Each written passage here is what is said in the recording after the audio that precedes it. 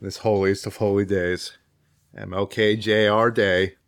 And for reals, happy Martin Luther King Day. Thanks for, civil rights.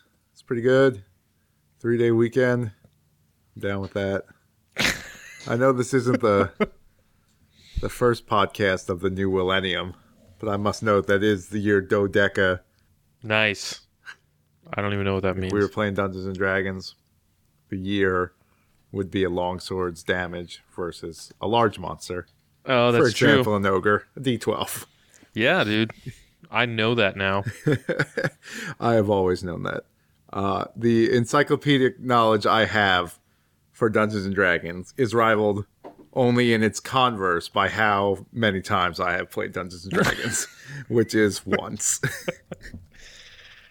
Oh, man. Yeah, Dungeons and Dragons. It's a lot more fun on paper. Hi-yo. Lol. Are you like part of a Dungeons and Dragons game now? Yeah, me and Chris Pahalski. Oh, you told me that. I'm a sweet paladin. I have 17 charisma and the crappiest strength ever for a fighter character. Well, you got to have 17 charisma, right? That's you're required. And my rolls sucked. Did you do the standard 3d6 for your stats? Yeah, basically. So you were just like, come on, 17. Yeah, well, I got that one, but yeah, I don't know. I get no love for anything else. Yeah. That is what. It's cool, though, because I found a magical sword, so it corrects all my near misses, which is basically everything, because my THAC0 is crazy high. It's just it just gives it a little push. Yeah. 12 is close enough. We were talking about Dungeons & Dragons last night. Aaron and Noah came over. Gratz and I were playing one of the many Tales games. And I was like, I am playing the girl because Gratz hates playing healer girls. And there's only 2 characters. Like a sort of a negative gender role enforcement she just can't handle. I also think she just hates being responsible for someone. It's both. So that leads Aaron into this spiel where she played a fighter character in their Dungeons and Dragons game, and it took her 3 sessions to hit something with a sword. It might have been 3 years, 3 months. What? I don't know. It was How is a while. that possible? You got to roll 20 sometime. Yeah, apparently it's just really that THAC0 they call it. But I mean, even if my THAC0 is 19. It's crazy, and I still hit stuff like a goblin. Goblin ain't got no armor.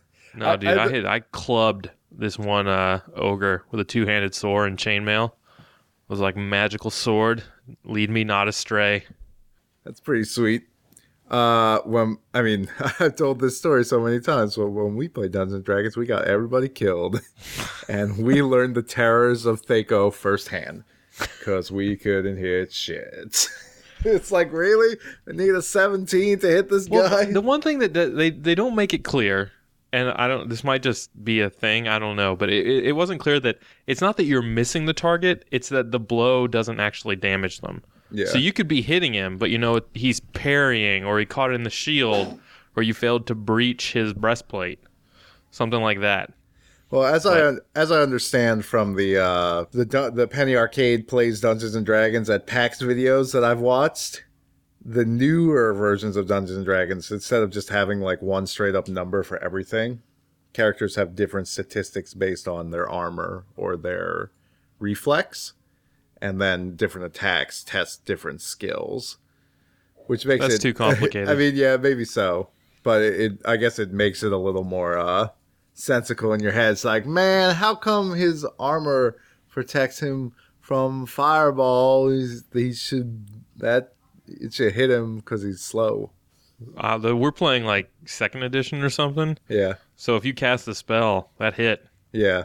Well, magic missile well, is guaranteed damage. Because you only get 2. Yeah. Oh man, it's so sweet when the magic missiles are ready. Yeah. It's like waiting for cookies to come out of the oven, screaming, "Are you ready yet?" Ding. I keep rolling 6s.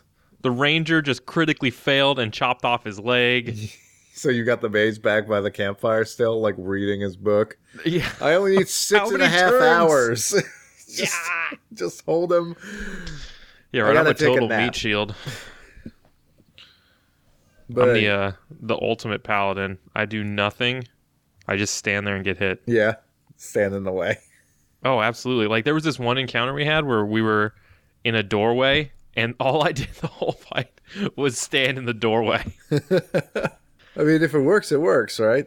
Yeah, well, it's classic strategy of every role-playing game I ever play. I'm the tank. But this is not a podcast about D&D. Yeah, it could be. It's a I guess podcast about giant, basically about anything. giant floating space brains and a rocket ship. I'm getting ahead of myself. Yeah, way ahead. Spoilers. Really important spoilers, because you're watching this and you're like, that seems like pretty normal Lupin stuff. He's going around the world. He's checking out artifacts, stealing them. Mandrake root. I'm not sure why that is something that needs to be thieved. Pretty sure it just grows in the ground. Unless it's like those mandrake roots in, what was it? It's like Transylvania or like Romania. Well, no, I guess what was it? Berserk. Remember the mandrakes would drive people crazy? Oh yeah, yeah. I mean that sort of stuff is based on myth. But I feel like that was the sort of mandrake root they were stealing. Well, yeah, it's the one that's like shaped like a person. It's very dangerous. You pull it up out of the ground. Kill There's a baby somebody. hanging from it. Yeah. Well, you pull Like, it out oh of the no, ground, baby, it who buried you? screams. And it's all like, wah! There's a pretty sweet drawing of a mandrake baby on Wikipedia. It's kind of just a big flower sticking out of the ground, and then under the ground, there's just a baby chilling. I never really. What's the mythology behind that? I don't really know. I know that if you pluck the mandrake out, there's supposed to be like a scream and somebody dies. If I'm looking at Wikipedia right now, it says here that mandrake would only grow where the semen of a hanged man had dripped onto the ground. So that is horrifying.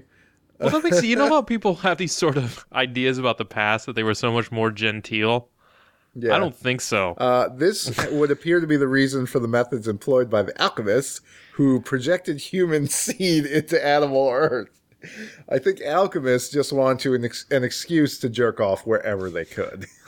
They're like, no, seriously. That was what alchemy was all about. I need it for my potions. Oh, man. Hey, Theophilus, stop banging the ground. That is awful. Dude, seriously, you're going to thank me when this potion cures your wife's labor pains. So I'm just going to have to keep humping this hole I dug in the earth and hope a groundhog Aren't you afraid you're going to get some disease? It's the Middle Ages. We have no idea what disease is. But yeah, so the mandrake root and the philosopher's stone? Yeah. The philosopher's stone, very innocuous looking. It looked like a pebble. Yeah, it doesn't seem like such a big deal. It's like, why would you... I mean, I guess... How do you even know that that's the actual philosopher's stone, given that it's buried at the heart of a millennia's-old pyramid? Yeah, and why would the philosopher's stone be in Egypt? I don't know. I mean, I guess I don't... But, like, seriously, there's not a lot of other rubble around there. Yeah, that's how it's like, which stone is it? That's how it stayed hidden for so long. I guess maybe they could have put it in an urn. Egyptians were a fan of doing that. Yeah, they put it in like a canoptic jar. Oh, here, I found it. This is actually the sifted the refuse of this man's long-desiccated ruined brains pancreas. of a pharaoh. So it's not the philosopher's stone. Oh, yeah. This is just somebody's dried up prostate. Yeah. Okay, so great. It is pebble-like in shape. Are you sure you can't transmute anything with We it? took the I don't even know prostate. why Mamo needed the philosopher's stone. That's not immediately clear. Well, it seems And it never like, really becomes that way. it seems like he's already got his plan pretty much down. What do you get the man who has everything? And by everything, I mean the ability to clone himself for thousands of years. Yeah. So anyway, I guess we just tell him we're talking about Lupin the Third, The Secret of Mamo. It's You know either what the it's mystery of Mamo or the secret of Mamo, depending on who you ask. Mamo number 5. I always remember, yes, Lou Vega came back, went back in time to 1979. Maybe Lou Vega is Mamo. Yeah, and you just he don't could know be. it. Well, we've That never would seen make him, sense. but for That that song music is video. diabolical. I always remember this video being in the video store and having a big "not for kids" label plastered on it, and being like too intimidated to take it up to the counter. I'd be like, they'll know I'm a kid. They'll never give it to me. It's a foolproof plan. So I never saw this until today. They're going around. They're stealing stuff. Mamo is a 3-foot tall Smurf man. Midget, plays the harp. See, he's actually, if I were to describe him to someone who had never seen the movie, I would describe him as an evil blue baby Mozart. That's exactly what he looks like. He's got the weird white hair that looks like a wig from the 1700s. Yeah. And he's got bangs. When were bangs a good look? 1979, I guess, when this movie came out. He's not only has the bangs, but he's got like the mini velour suit. Not really velour. It's like, imagine a 70s prom photo, and that's what Mamo wears all the time. Yeah. It's like baby blue. Yeah, he's got a ruffled shirt. It's absurd. It's like Mamo. He's like, I've been to so many cultures, so many times, from the Romans to the Renaissance, and I never found anything better than the 1970s prom attire. This is what I will be buried in. The pinnacle of fashion. Look, the flared collar and the flared cuffs of the pants. It's the only thing that can distract from the fact that he is a 3-foot tall blue baby. Yeah, maybe he's trying to stretch himself out. That's why it kind of flares and then pinches in the middle. It's supposed to make him look a little drawn in the middle. Yeah. Mama's men are a bunch of pirates in striped shirts from the 1930s. Well, I mean, so let's go back to the beginning. How is Lupin sucked into the nefarious plan of Mamo? Because he just wants to get his dick wet, son. That's all he's ever wanted. Fujiko says, I will hook you up.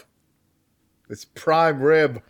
Yeah, Fujiko really comes off as even more of a blue balling skank in this one. Listen, I don't want to blow your mind here, but I think many nerd-like people in Japan who create cartoons have a somewhat negative opinion of women. Is it a negative opinion of women or just a negative opinion of Lupin? Because I thought he was being pretty stupid in this movie. He's being extra pervy, that is for sure. Well, the whole movie is extra pervy. I mean, Fujiko is naked in this. I mean, because, like, the height of Lupin for me is always going to be the Castle of Cagliostro. Yeah, and that is completely different from what this show is actually about. Yeah. Like, I don't know. That one had class. Yeah, and didn't involve a space weird sci-fi angle. Like, the Mystery of Mamo is totally out of proportion with what I've expected from Lupin. And that might just be because I'm not familiar with the manga. Maybe they all took this weird turn. But I don't know. He's always been more capery, kind of like the Peter Sellers Pink Panther movies. Yeah, well, because your first experience is with Castle of Cagliostro, you think he's like this charming thief guy. But I've read enough of the manga to know that actually he's just sort of a dick. And it's like the manga, this is even a little toned down. Because in the manga, he just murders people pretty often.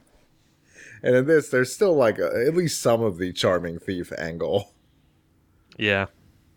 The Mad Hat caper. Yeah. When he's like going for the jump in do the swan dive on Fujiko, I was waiting for the boxing glove to come out of her gooch. Like on the TV credits. Spring loaded. But no, she just drugged him.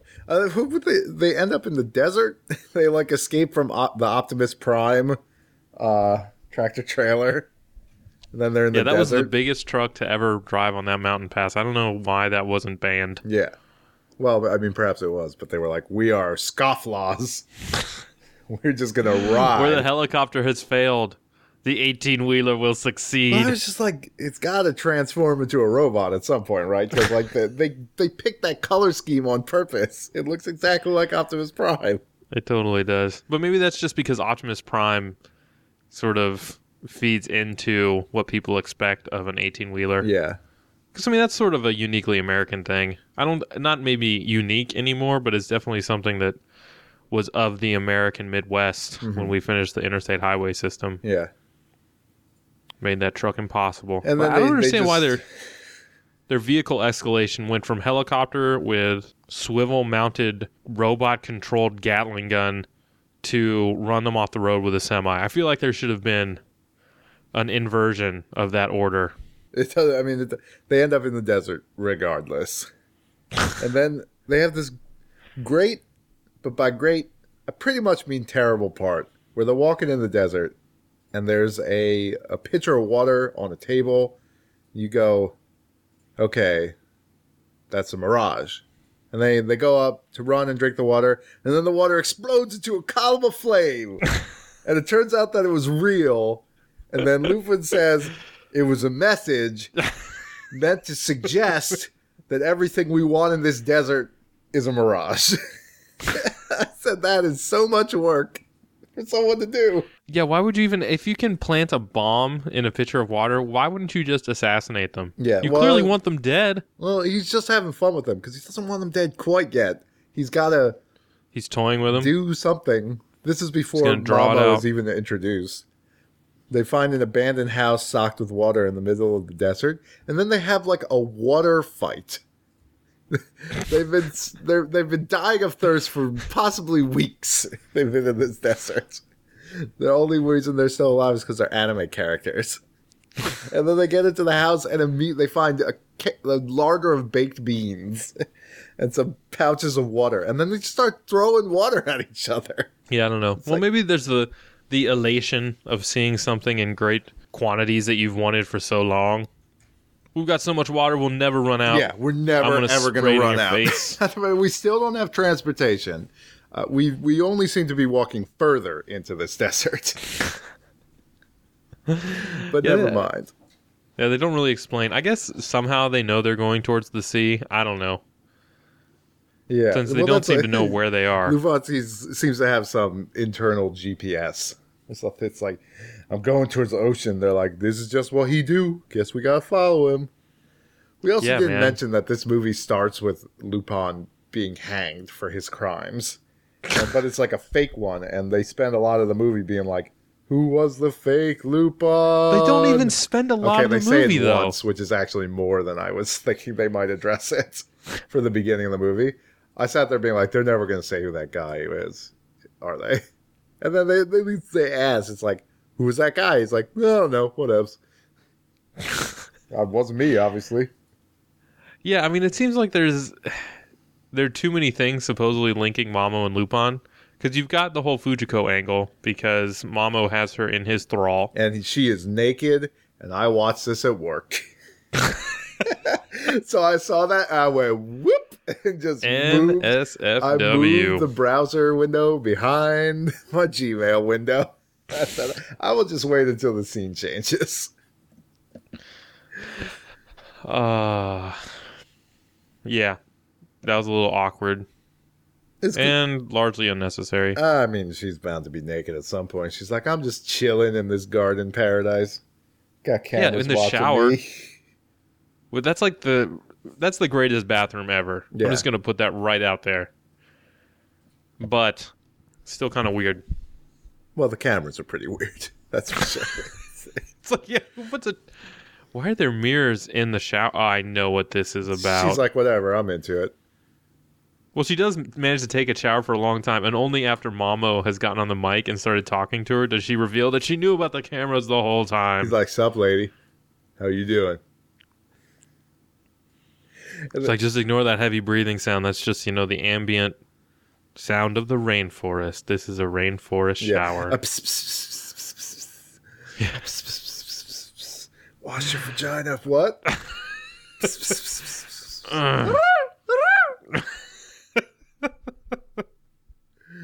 The whispers of the jungle. That was the howling vagina monkey. Yeah. Its howl sounds just like it's telling you to wash your vagina. Oh man, just turn slightly to the right when you do it. Like 12 to 14 degrees. The monkey will issue many commands. Do not follow them. That is brainless chatter. Yeah, it just sounds of a senseless like beast. It's just what he's learned to approximate from close human contact. Truly, the loss of our untouched wilderness is a crime. All these corrupted monkeys hungering for sex. Sex-crazed monkey army. Why would the monkey speak English? Don't ask questions. Yeah, listen. It's the Amazon. We don't know. Why question it? So anyway, yeah, Fujiko is working for Mamo in an effort to manipulate Lupin into getting what Mamo wants. It's not that hard of an effort. No. It's pretty much just like, sup, you want this coochie. You got what you got to do for it. And Jigen and Goemon are like, dudes, come on. Poor Jigen and Goemon. Yeah. I never really understood why Goemon hangs out with Lupin. They do seem to have, they both like money. That seems to be true. Even though Goemon kind of acts like an ascetic. Like, he seems to have a pretty, Well, he does understand their relationship is primarily about business, apparently.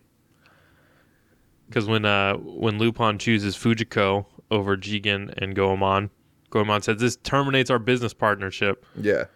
Which, of course, it really doesn't, but that's what he says. They're like, they walk away for about 15 minutes. Long enough for Fujiko to poison Lupin's bean stew or put sleeping drugs in it. Which is maybe it was like a proactive roofie before he hit her with a roofie. Frankly, the relationship's pretty messed up. You just go straight to the nuclear option? Yeah. Mutually assured destruction? Well, they knew one of them was going to do it. They just didn't know when. I don't know why you would eat anything in the presence of either one of them, honestly. Yeah, it does seem rather hazardous. Oh, man. So, yeah, they get out of the desert. Jigen and Goemon go their separate ways. Or really just separate from Lupin. They're basically still together. But they're listening to Journey on their iPod. They're like, someday love will find you. And then we got to turn back. Yeah, Jigen he really does only walk away for 3 seconds and then he has to run back.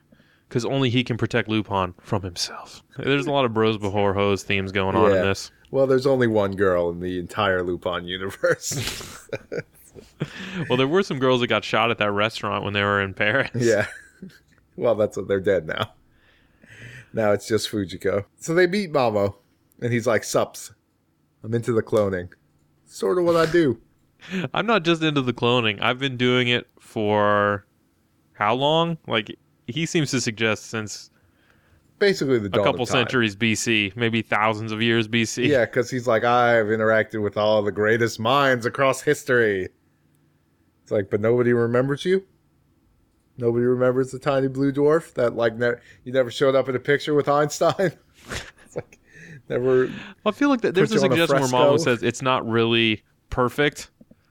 That's why he's after the Philosopher's Stone, because his methods of cloning like, himself I'm a produce ninth-generation minor clone. defects. Yeah. Minor defects. Well, enough minor defects it turns you blue over and makes time. you a midget. That's not minor, friend. It adds up. I mean, being a midget isn't really that crazy. There are other midgets in human history. But you are blue. That is not the same. Yeah. No human being is like baby blue. They also have this like grossly overestimated appreciation of cloning. Lupin's like, oh yeah, these days, no big deal. You just stick something in an embryo. Whatevs. It's 1979. Like, you guys didn't even know about cloning. You probably just heard about it. It was an issue of Popular Science. Some Japanese dude said, I could write a story about that. Make a midget man. But the true Mamo isn't even the midget man. It's not? He is not a demented missile-launching dwarf. He is an enormous brain inside a rocket. Yeah, he's a demented, missile-mounted brain. Yeah. And his plan, he's like, screw this. I'm out.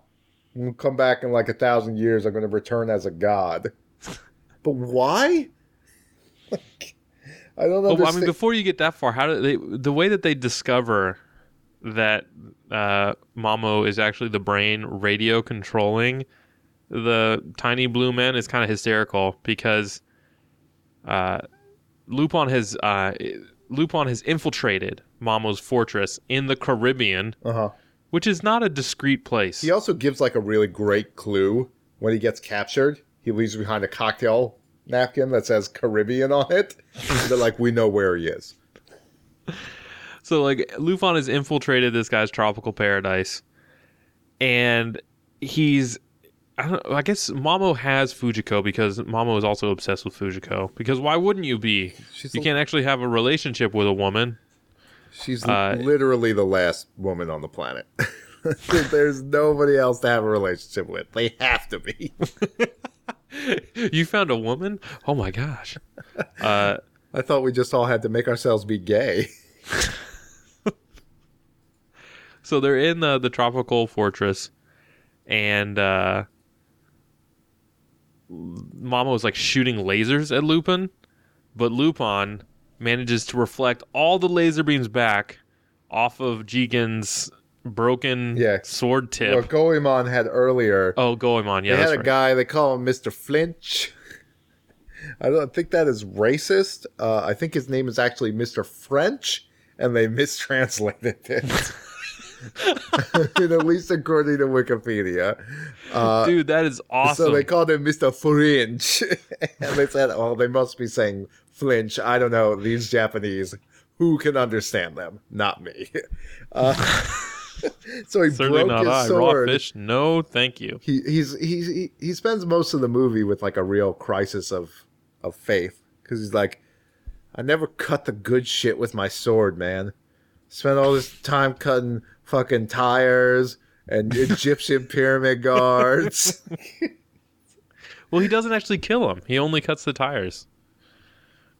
Goemon the only person he really murders is Mr. French. Yeah. Or Mr. Flinch. Drops him in the dink. In the drink. I don't know why I said dink. I think I was thinking flinch. It got very confused in my head. He drops him in the water after like a sweet samurai style freeze frame where it goes doo doo doo doo doo doo doo doo doo. But that's after does his sword break in that fight? Yeah, I think so. That's how it breaks. Because he's hitting him because he's got like studded armor from the 650s thereabouts. This like iron breastplate. He's like, ha! I knew I was gonna fight a dude with a sword, so I put my breastplate on. Good thing I did. But then he just cuts him in the head. And that's kind of it. But it does ruin the sword in the process. And he's like, peace. Hate this stupid sword. Not good enough for it anyway. Mom said I'd never amount to nothing, and I didn't. The only thing I've ever accomplished is defeating a helicopter with a sword. Yeah. What good am I? What good am I? But Lupin picks up on the top of the sword. He says, I might need this later. And he does. Because he uses it to inexplicably deflect every laser being shot at deflect 4 lasers concentrated into a single point off of the sword and hit Mamo's clone square in the face. Yeah, burns his whole fucking face off. No, it manages to engulf his entire body in these weird flames, and then he sort of marches around after Fujiko. Then he falls on the ground, and after his whole body has been incinerated, they find that at the center of his head was a radio receiver. Bum, bum, bum. Oh my God, he was never a blue dwarf at all. And that's when it's revealed that Mamo is a giant brain controlling all these other little Mamos. Which also, it just leads me to the question, why is he so interested in Fujiko? He's like, I just have to pretend that one day I could do the deed, because there is no hope for me. Nobody wants to copulate with a giant brain. How would yeah, they man, he's totally compensating. It? Why do you think he put his brain on the top of a giant rocket? Somebody is compensating for something. I never thought about that. I'd buy it. He's like, yeah, you know you're into it. Well, throughout the entire movie, we got to also point out that Mamo has been threatening the entire world with nuclear annihilation because somehow on his tiny Caribbean island, he has enough nukes to blow up everybody. Yeah, the CIA show up. You know this is a relatively new dub because the voice actor for the president is doing a George Bush impersonation. Wow, that was the worst. Yeah, it was so bad. There are many things. I watched the show on Hulu. Don't do that. Find another dub. This one was terrible. Yeah, it wasn't very good. And I also watched it on Hulu, and it seemed like they were just running the same commercial for vitamins. Every commercial break. I was going crazy. Because it's a almost 2 hour long movie. That's a lot of space for commercial breaks. Probably like 10 or 12. And it's just that vitamin one. Every time it's like, why do you think I care about vitamins so much? I didn't even notice. Is that the one, like Good Earth or some? Yeah. They're like, we're not trying to get in on this vitamin game because it's profitable. It's like, who cares about, we have the realest vitamins. And they are to make you feel better. We don't care about money. We put $100 in every bottle of vitamins just to show you how much we don't care. We just want people to have vitamins. Yeah, I guess there are compounds you could put in a vitamin that would be not good for the human body. But isn't it just like a vitamin is just sugar and vitamins, right? Yeah. I mean, that's what the Flintstones vitamins essentially are. Mm-hmm. You know I eat those. Oh, yeah. My They're like parents candy. used to have to hide them. I'd be like, oh, no, I love my vitamins. I want Dino. This is Barney. This is bullshit. Hate Barney. Yeah, they're all the same, kid. Isn't it crazy that the Flintstones vitamin outlasted the TV show and that brand persists in the many marketing campaigns that were generated by it? Yeah. Like, kids know now who Fred and Barney are, not because of the Flintstones, but because of, like, Fruity Pebbles. Yeah, that's also really weird that their cereal is still there. Especially since that's, like, the grossest cereal ever. Yeah, it's not very good. I used to love Fruity Pebbles. It, now I can't even imagine eating it. It's so weird because it's like they've constructed a cereal with the maximum amount of surface area per mass. So it will get as soggy as is humanly possible, as quickly as possible. Like, it reaches a saturation point before you finish pouring the milk. So you just have this, like, bowl of slop. And it kind of dissolves. Oh, yeah. And turns the milk purple. Yeah. If you like Fruity Pebbles, I'm sorry. Yeah. That stuff is gross. They are I'm bad. an old man. And there are certainly times in my youth when I wanted a big old box of Fruity Pebbles. But looking back at those times now, I'm just like, why? Just why? Yeah. Also, frankly, even though I still eat it sometimes, the marshmallows and Lucky Charms are pretty nasty. It's like they're actually mostly made of chalk. We put in the minimum legally allowed amount of sugar for these to be called marshmallows per USDA law. Yeah, marshmallows aren't supposed to be crunchy. Yeah. And those definitely are. They're like biting into sweetened styrofoam. You got to let them soak into the milk a little just to make them edible. Oh, man. I hope I never have to deal with that problem again. But we'll see. Yeah. Oh, who knows? I mean, sometimes you're walking down the aisle of the grocery store and you go, I guess. I've been buying Cheerios for a month. Payback. Yeah, Payback the heart time. healthy kind. Yeah. I just got to splurge. I need to poison myself as early in the morning as possible. You just binge. I don't want to lie to my body. That's why you gotta have a more even diet. You can't just go on a policy of denial. Sorry, body. You know I hate you. We're eating Fruity Pebbles. Yeah, I'm not even going to apologize. I mean, I think we both know how we feel about each other. I'm going to eat some Fruity Pebbles and then drink a 24-ounce Coke at 6 in the morning. I'm just going to cut out the middleman and pour the Coke into the cereal. Oh, no. Oh, it's so fizzy. Oh, that'd be the grossest thing ever. What if you poured Coke into Rice Krispies? The snap crackle popping would be enhanced by the explode in your face. Yeah, we'd be reading about your body in the newspaper. Geyser and how of it was caramel thrown through your front window. Burns out your eyes. Neighbors suspected a gas explosion. It turns out this retard poured Coke into Rice Krispies. Yeah. Got what he deserved. They call it Old Faithful. Psh, my face. It's actually startlingly similar to what happened to Mamo. Lupin was like, I got the tools, shakes up his bottle of Coke, pours a box of Rice Krispies I into found it. the secret of immortality. Mamo, no. The proportions are not correct. The Philosopher's Stone was a lie. You cannot combine Coca-Cola and Rice Krispies. Careful, Mamo. Are you mad? One drop too few, and you just get diabetes and die. Yeah, it's like those Mentos and Coke commercials. Yeah. Only to the nth degree. How do they pop? Who figured out that formula? I don't know. Genius. Some smart guy. Yeah. Maybe not that smart. He's like, wait, I figured out a way to make this incredibly bland cereal appealing. Yeah. It makes It noise. Do you put it in a bowl full of melted marshmallows? Was that the trick? Stir it up and then bake it again. Yeah, because thus far that is the only way to make Rice Krispies appealing. But it's pretty foolproof.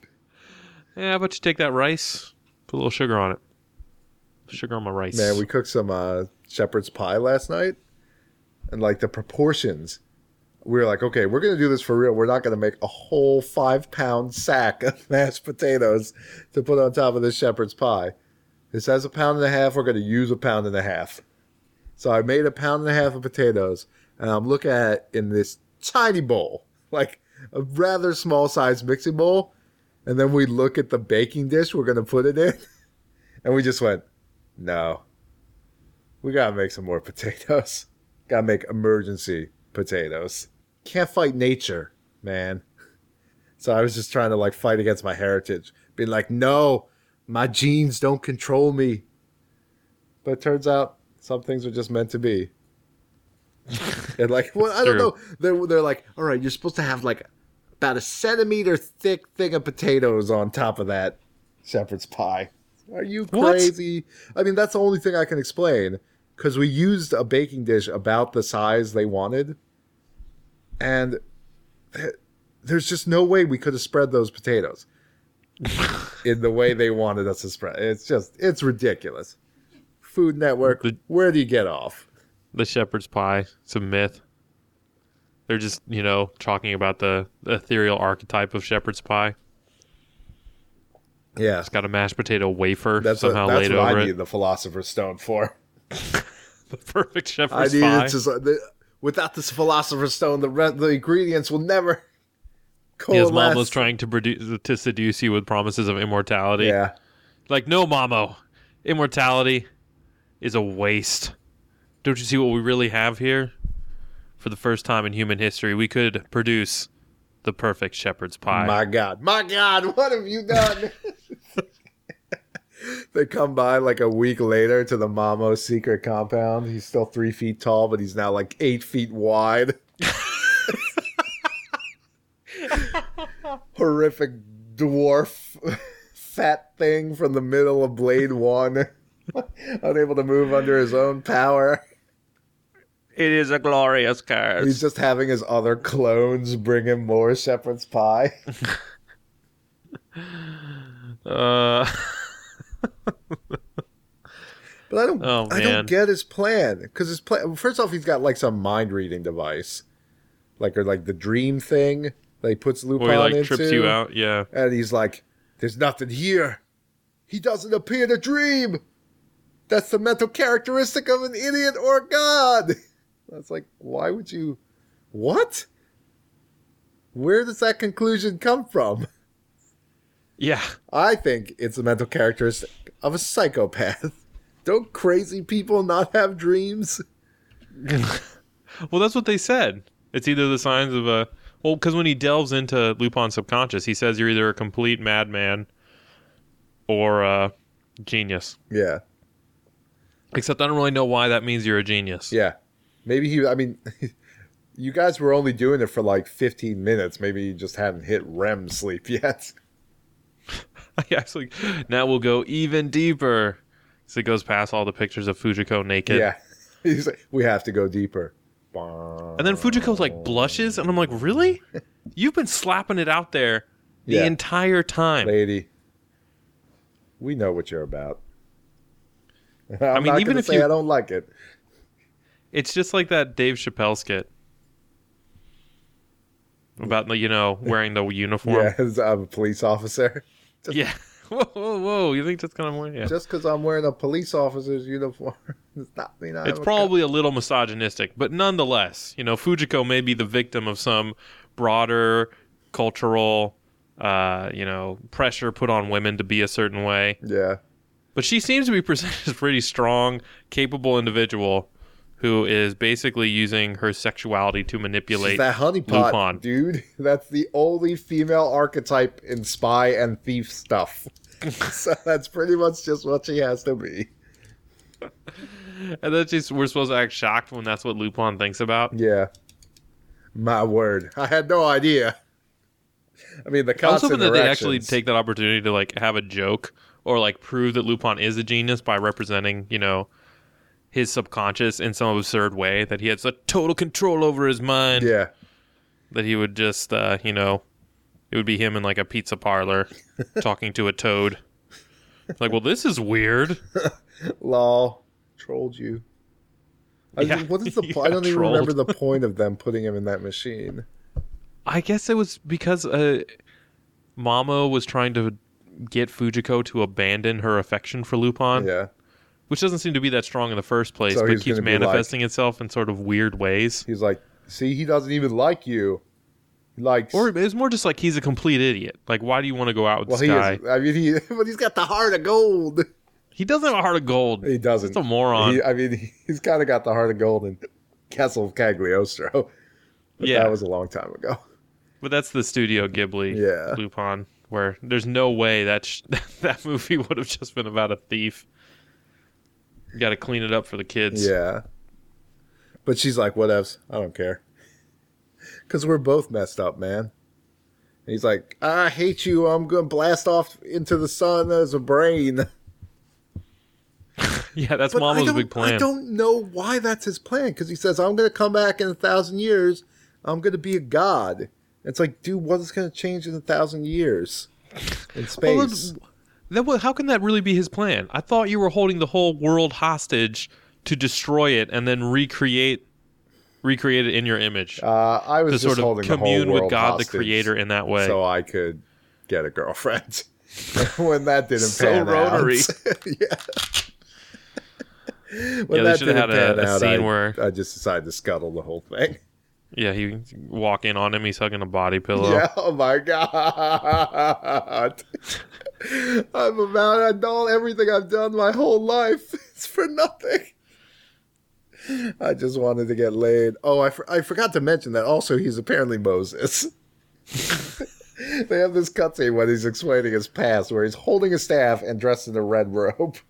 Yeah. It's like he is supposed to be Moses. Oh, Japanese people, what won't you misappropriate? And then Lupin puts a bomb on the brain rocket ship and blows it up, and the brain goes into the sun.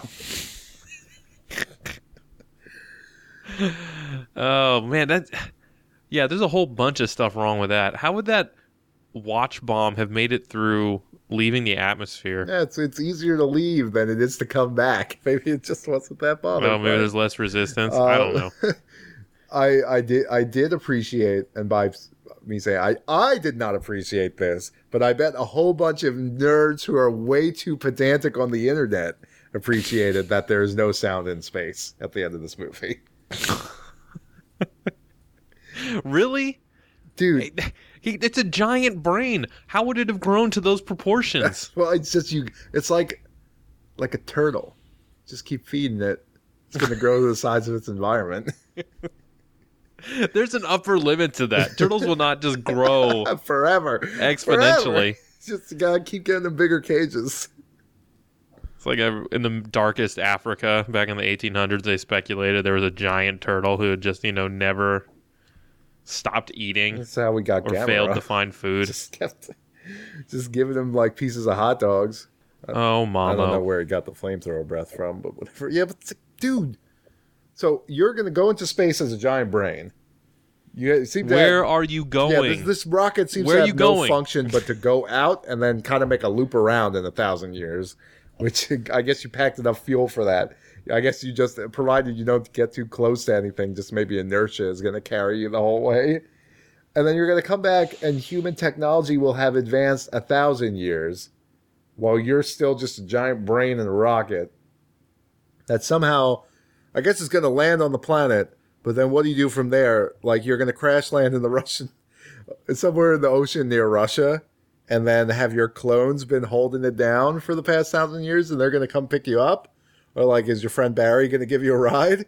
Because I think once you get back on Earth, being a brain and having no hands or legs or anything, any way to interact with the world, it would prove difficult to reestablish your your dominance.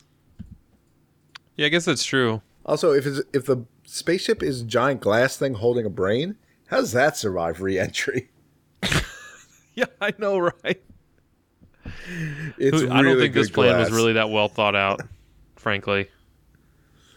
It's so vindictive too that like Lupin just blows him up. It's like, dude, he's obviously delusional. He's not going to do anything. Just let him go. What, is he going to come back? No. And then it's just like, that's when the subplot with the U.S. and Russia resolves, where they're all going to bomb Mamo's island, and they do. And they have to escape while being attacked by bombs, and like Goemon and Jigen can pick up Fujiko, but Lupin and Zenigata have to run away from the missiles on foot. Because Zenigata has handcuffed his ankle to Lupin's. Yeah, but they couldn't just pick up all of them and sort it out later? Well, I think that the idea was Zenigata wasn't going to let Lupin get on the helicopter with Jigen and Goemon. He also wouldn't buy the story that... It was pretty cool, because at the end of the movie, they really start to examine personhood.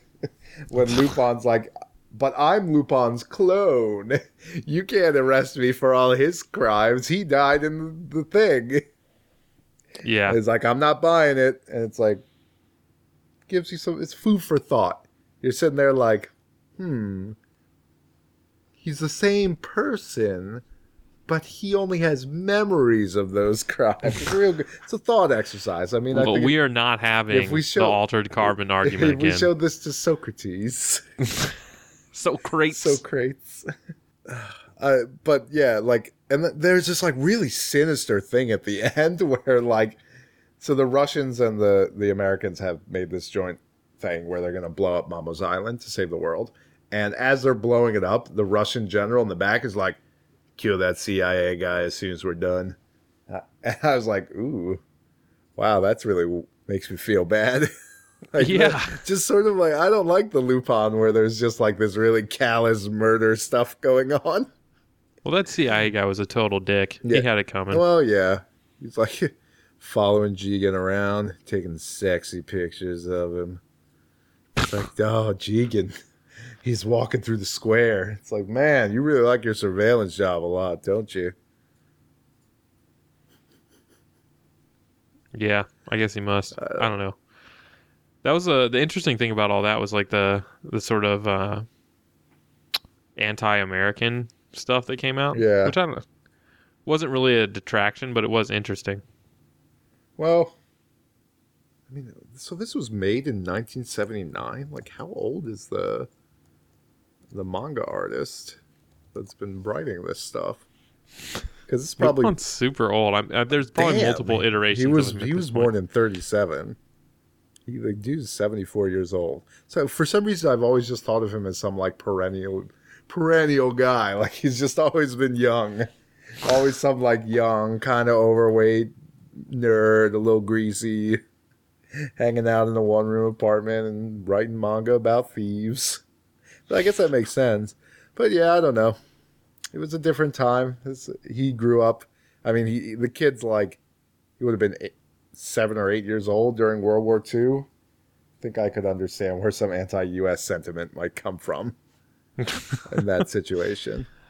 Yeah. Oh, man. We watched the whole of the Black Lagoon OVA last night, which I know, like, I'm really behind on the times with that because it came out, like, last year. But it was really good. Like, oh, snap. It was pretty good. I don't know. It wasn't the best Black Lagoon there was, but it made Black Lagoon. Yeah, it made me wish I had not waited as long as I did to watch it. Though it did feel really good just to watch a bunch of episodes at once. Like that's just shotgun them. Because that's what we're doing with regular TV now.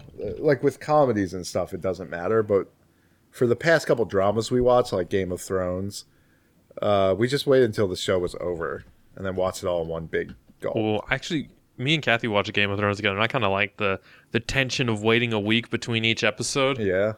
Huh. Until they killed Boromir, and then I was like, this show is over. Boromir! Yeah, that was pretty whack, but it was also kind of cool, and I was like, wow, They made a TV show where you kill a guy that's like ostensibly the main character. I and I And also, like, the only cool dude in the whole That's the show. problem, is that there aren't a lot of good characters aside from him. Like, everybody likes Tyrion Lannister, and I can get behind that because I saw The Station Agent, and I like that dude. But the Lannisters are all a-holes. Yeah, and like- I don't want to vote for one of them. Yeah, and apparently some of them become cool in later books. But yeah, well, No, I they mean, won't. Gratz really likes Arya, and I think that's fine. But like, I mean, Who? Arya, the youngest daughter. Oh, of the Starks? Yeah, but like, I mean, I don't care about either of the older Stark children, and I don't give a shit about either of them. I don't dislike them. But I guess that's something that I was thinking while watching Black Lagoon, and I've thought about this in Black Lagoon in the past, is that that's a pretty good example of a show where you've got some like really despicable people, and the show knows how to make them not completely unlikable. Because we have watched all of Breaking Bad, and just like, I don't give a shit about the characters in that show. They're like all so miserable. I don't know. I just can't wrap my head around watching shows like that, where it's just like, what is the impetus in watching it if you do not care what happens to any of the characters? It's just like, I don't care if they die. They're all terrible. And even if it's just, Breaking Bad's a really weird example. We watched all of it on Netflix. And you sit there being like, okay, well, this show is really, really well acted. It's got really good writing. But the actual plot, like, who gives a shit about any of it? Like, I do not care. So that's it. It's just weird to me. I don't know where that came from with Mamo, blue space babies. I think we can all agree we're happy Mama's dead. Yeah, he was kind of a dick. But everybody in this universe is. Well, we don't even... I mean, Goemon and Jigen apparently have no motivation. Yeah. They don't even factor in. They just want to be there. Lupin's boyfriend. Yeah. I mean, it's a constant trouble with writing something. You gotta have the characters have their own motivation. Their motivation should be help the main character. Just because. I just like him that much. He's a cutie patootie. He's got those weird gorilla hands.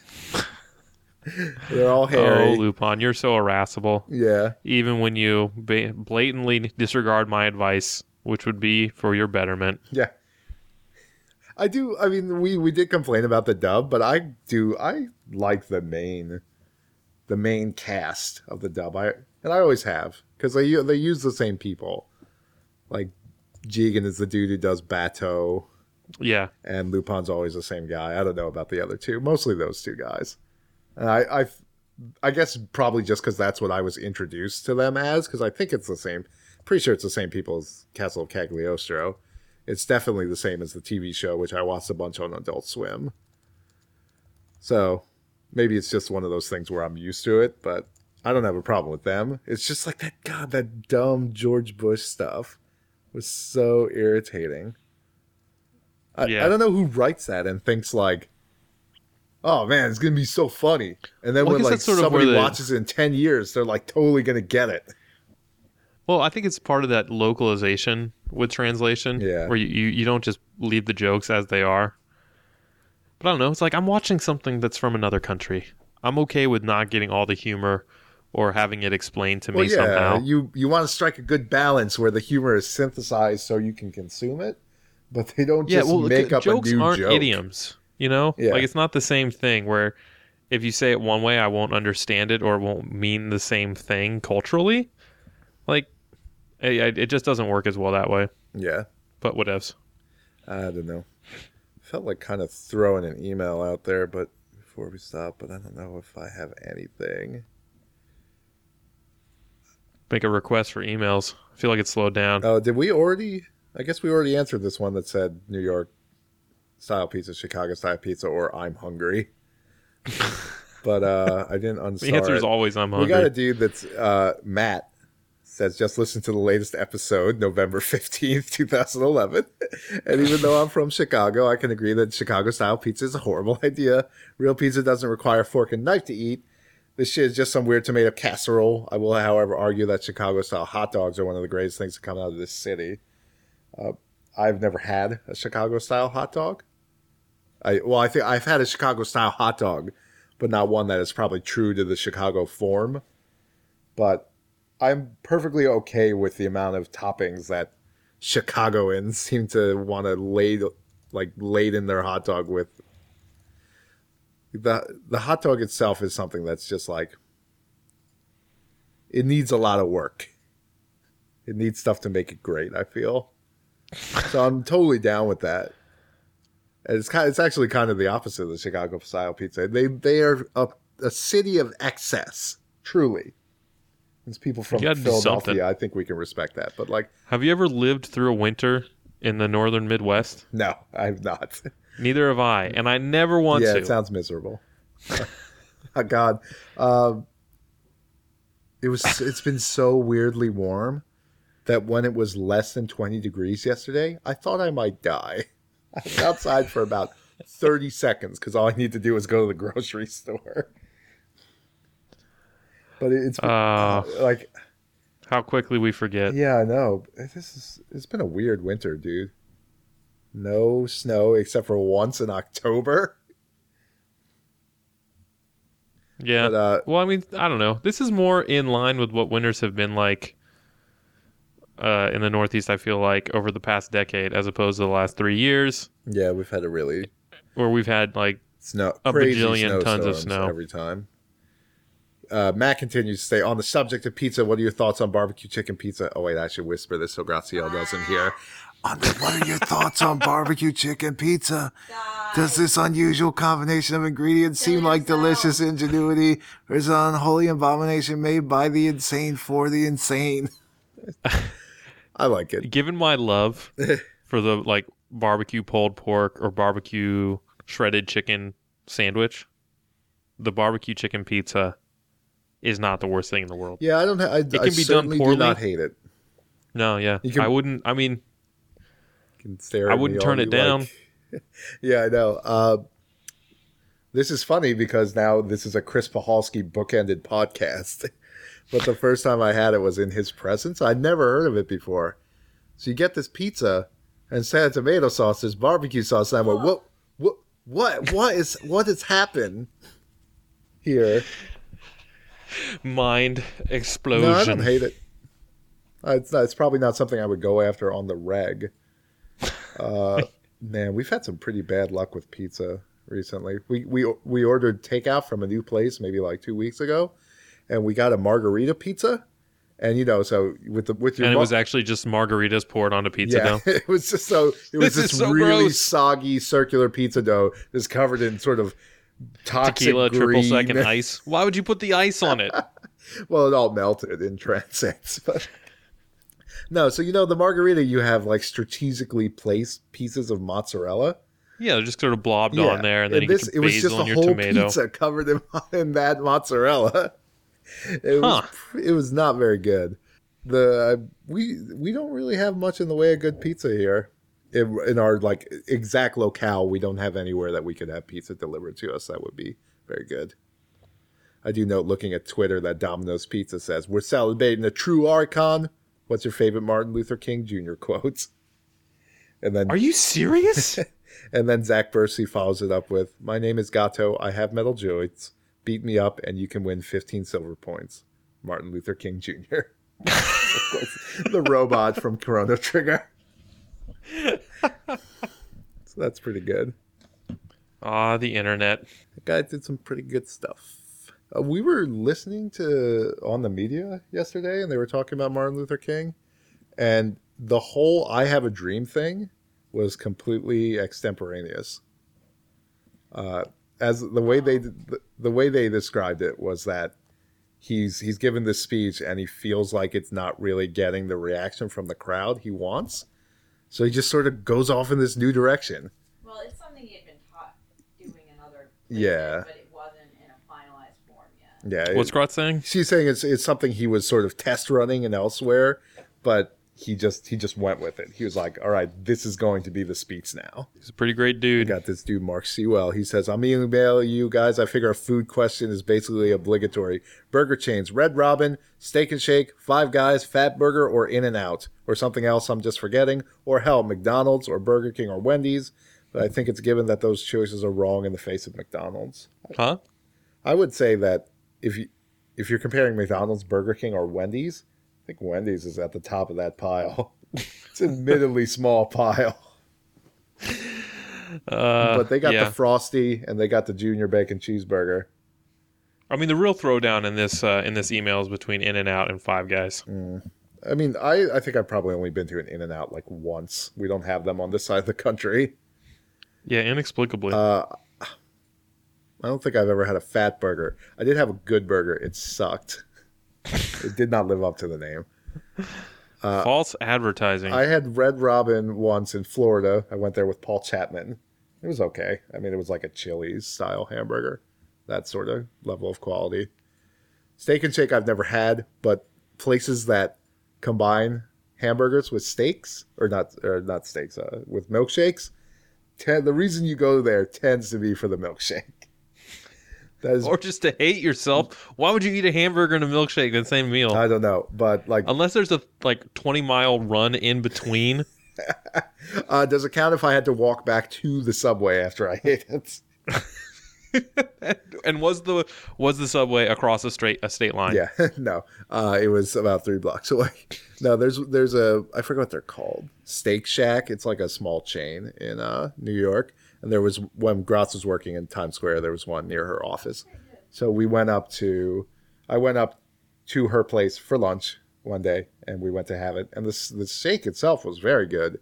The burger was like above average, but sort of like probably on the same line of quality as Five Guys, which I've complained about in the past. I just don't see the point of places like Five Guys, because it feels like you're getting the fast food burger experience classed up only slightly. So it's like, if you're willing to pay that much for a hamburger, it's probably like $7 or $8, just go somewhere that'll make you like a real hamburger instead of just like this sort of like a homunculus. It's like between two worlds. No, they're real hamburgers at Five Guys. I think they are in a weird space between fast food and real. It's true. You are onto something, because you go there and it is an essentially fast food experience that has been marketed as something else. Yeah, so I think you're just paying a lot of money for the quality of burger you get at those places. Also, if Daryl, I remember like maybe a year ago, kept touting this thing where Men's Health rated Five Guys the worst food you could eat in America for you. Oh, well, just that's like obvious. Like the amount of French fries they give you. Yeah. Like they put the calorie count of the burgers on their menus, but it's just like, oh, well, that seems reasonable. But then they give you like 5 pounds of French fries. Why do you hate me, Five Guys? What did I do to you? It should be illegal. They make the fry containers a certain size. It should be illegal to put more fries in than can fit in that container. They're like, here, we are giving you a sack of fries. We shouldn't even have this little paper container because we're just pouring it into the bag. Yeah. And that's where they get you. This dude's email continues to say, he listened to one of our old podcasts where we were hating on Dead Leaves, which he agreed that it deserves. So he says, he watched it and they said he went ahead and listened to the chunk of an old as shit episodes we got dedicated to it. And in it, we impelled the world to never hire that director who you never heard of and didn't care to look up again. It's pretty hilarious that the reason we all now know him is the next thing he got hired to do was Gurren Lagann. I tell you to go back in time and kick yourselves in the faces if Dead Leaves wasn't so goddamn awful. So instead, I'll just tell you to go back in time like 2 hours ago and kick me in the face so I don't watch it. So we were discussing time machines last night, and this was pretty good. Aaron's plan to get rich using a time machine is to go back in time and sell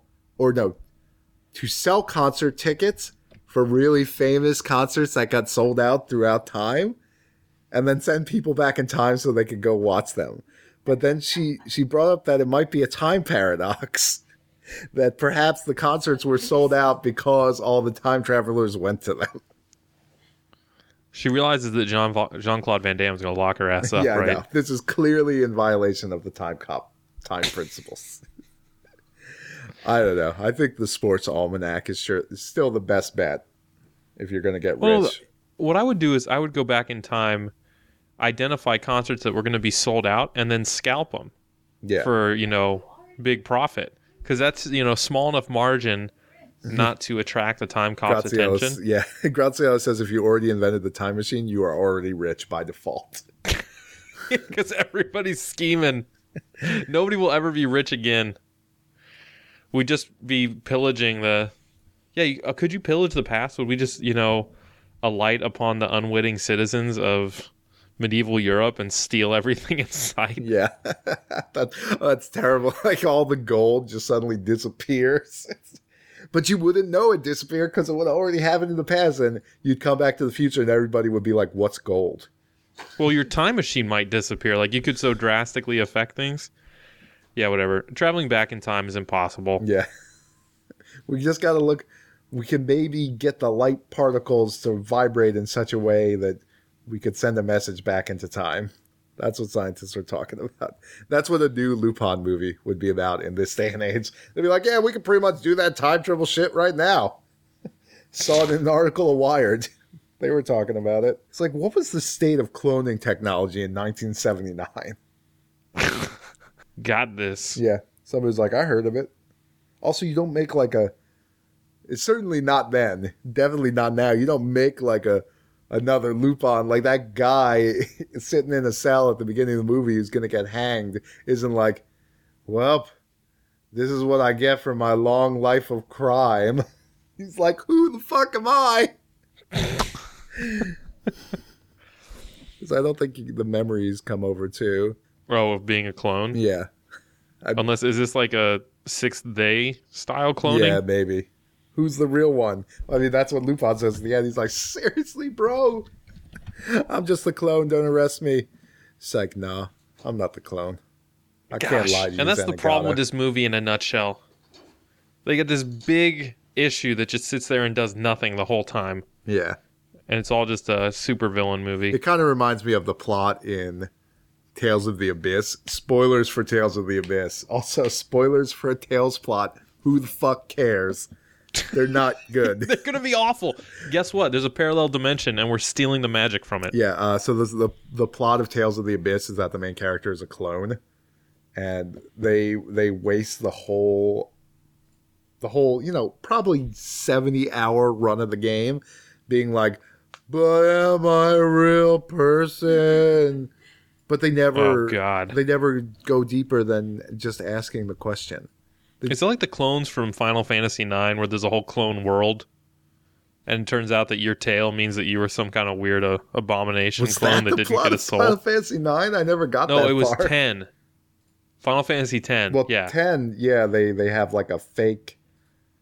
You don't even want to start on the... I had the Final Fantasy X plot explained to me while doing a live stream, maybe like a month ago. I just looked it up on Wikipedia and sitting there like, so the plot of 10 is like... It's not the past, that part at the beginning where it's like high technology and stuff. That is just somewhere that exists in the world. That like the deity that controls this world kept it around because he really liked it. But he was mad because the technology in the world had driven the world to tear itself apart. So the big flying space whale that is the main character's dad is like a security system. No, I was talking about 9 then. I don't know.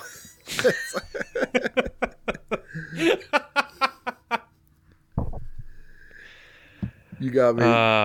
Yeah, whatever. They're all those plots, man. I played the demo for Final Fantasy 13 too. Like at least I knew there was a plot in Final Fantasy 10. Like even if it was not a particularly good plot, at least it seemed legible on the surface. Like, I felt like, okay, I basically get what's going on here. There was, like, a dead thing in the past, and you're a ghost or whatever. But this new crap, it's like, I don't even know what they're talking about. They're time traveling for some reason. There's a I don't know Moogle. why. Why do RPGs, specifically JRPGs, need to have these totally convoluted plots? Yeah.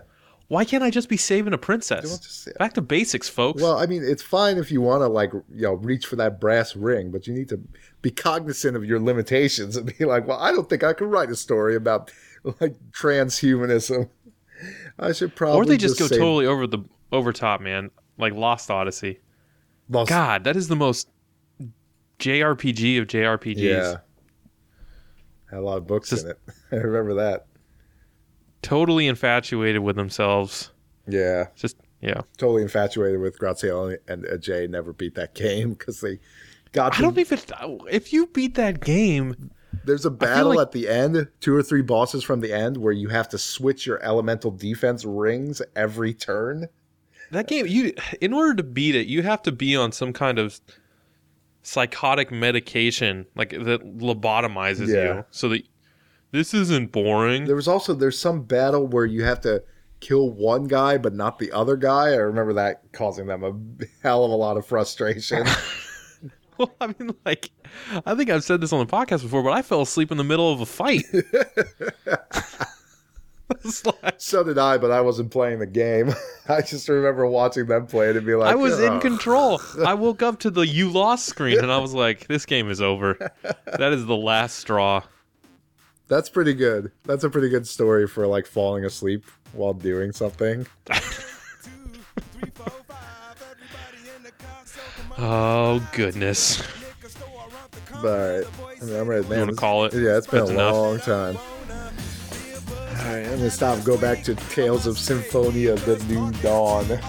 So Oh snap! it's always And as I continue, you know they're getting sweeter. So what can I do? I really bag you, my lord. To me, flirting is just like a sport. Anything fly, it's all good. not that good. It's okay. You get recruit monsters. They only have 2 characters. You're like the chick and the dude.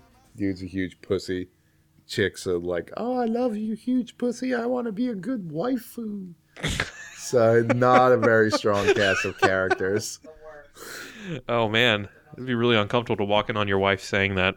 Yeah.